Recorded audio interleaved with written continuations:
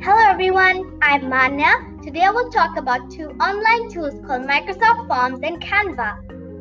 First, let me talk about Canva. I like this tool because I can create wonderful and colorful designs. It's good for creating presentations, posters, brochures, and so much more. You can also measure the width and height of your work. When you sign into Canva, on the top right corner, you will see Create a Design. When you click it, you can choose to make many things. That's when you start working. On the left, you see Templates button. There you can choose your templates. If you choose to do so, you can change the writing and color according to your preferences. Under it, there's an Uploads button. When you click on it, you see a button saying Upload Picture or Video. With a click, you can upload anything from your desktop. You add photos with help from the Photos section. On Elements, you can add various icons and shapes.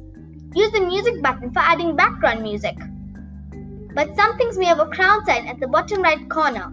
That means you have to install Canva Pro to access that. Canva Pro is just a premium paid version. You can upload videos and backdrops too. On the home page of Canva, on the left, you will see under Recommended for You all your designs. All your work automatically gets saved over there. And on the top right corner of each one of your work, there is Download option.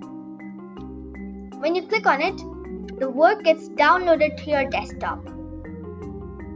And at the very last, there's Move to Trash. Again on the left side, the last one is Trash. Or any designs you will delete will end up there. You will have 30 days to restore them before they're deleted permanently. So that was Canva. Let's move on to Microsoft Forms. So some advantages are that I can get many people's opinion by sharing one link. But I can't add photos like I can do in Canva. I can get people's rating and answers for questions. When you create a new form, add a title, then click on the Add New button. It's the button with the plus sign on it. On the page, you can choose from many options. I'm going to talk about those options one by one. First one is Choice. You can add questions using Choice option to add another option for the answer, which says Add option at the bottom. If you click on multiple choices, the person who is filling the form can choose more than one answer. Next to it is Required. If you click on it, the person who is filling the form won't be able to submit it without answering that question. Second is Text, where you can type a question, but the answer has to be written. Third is Rating. There's an option up to 10 stars rating.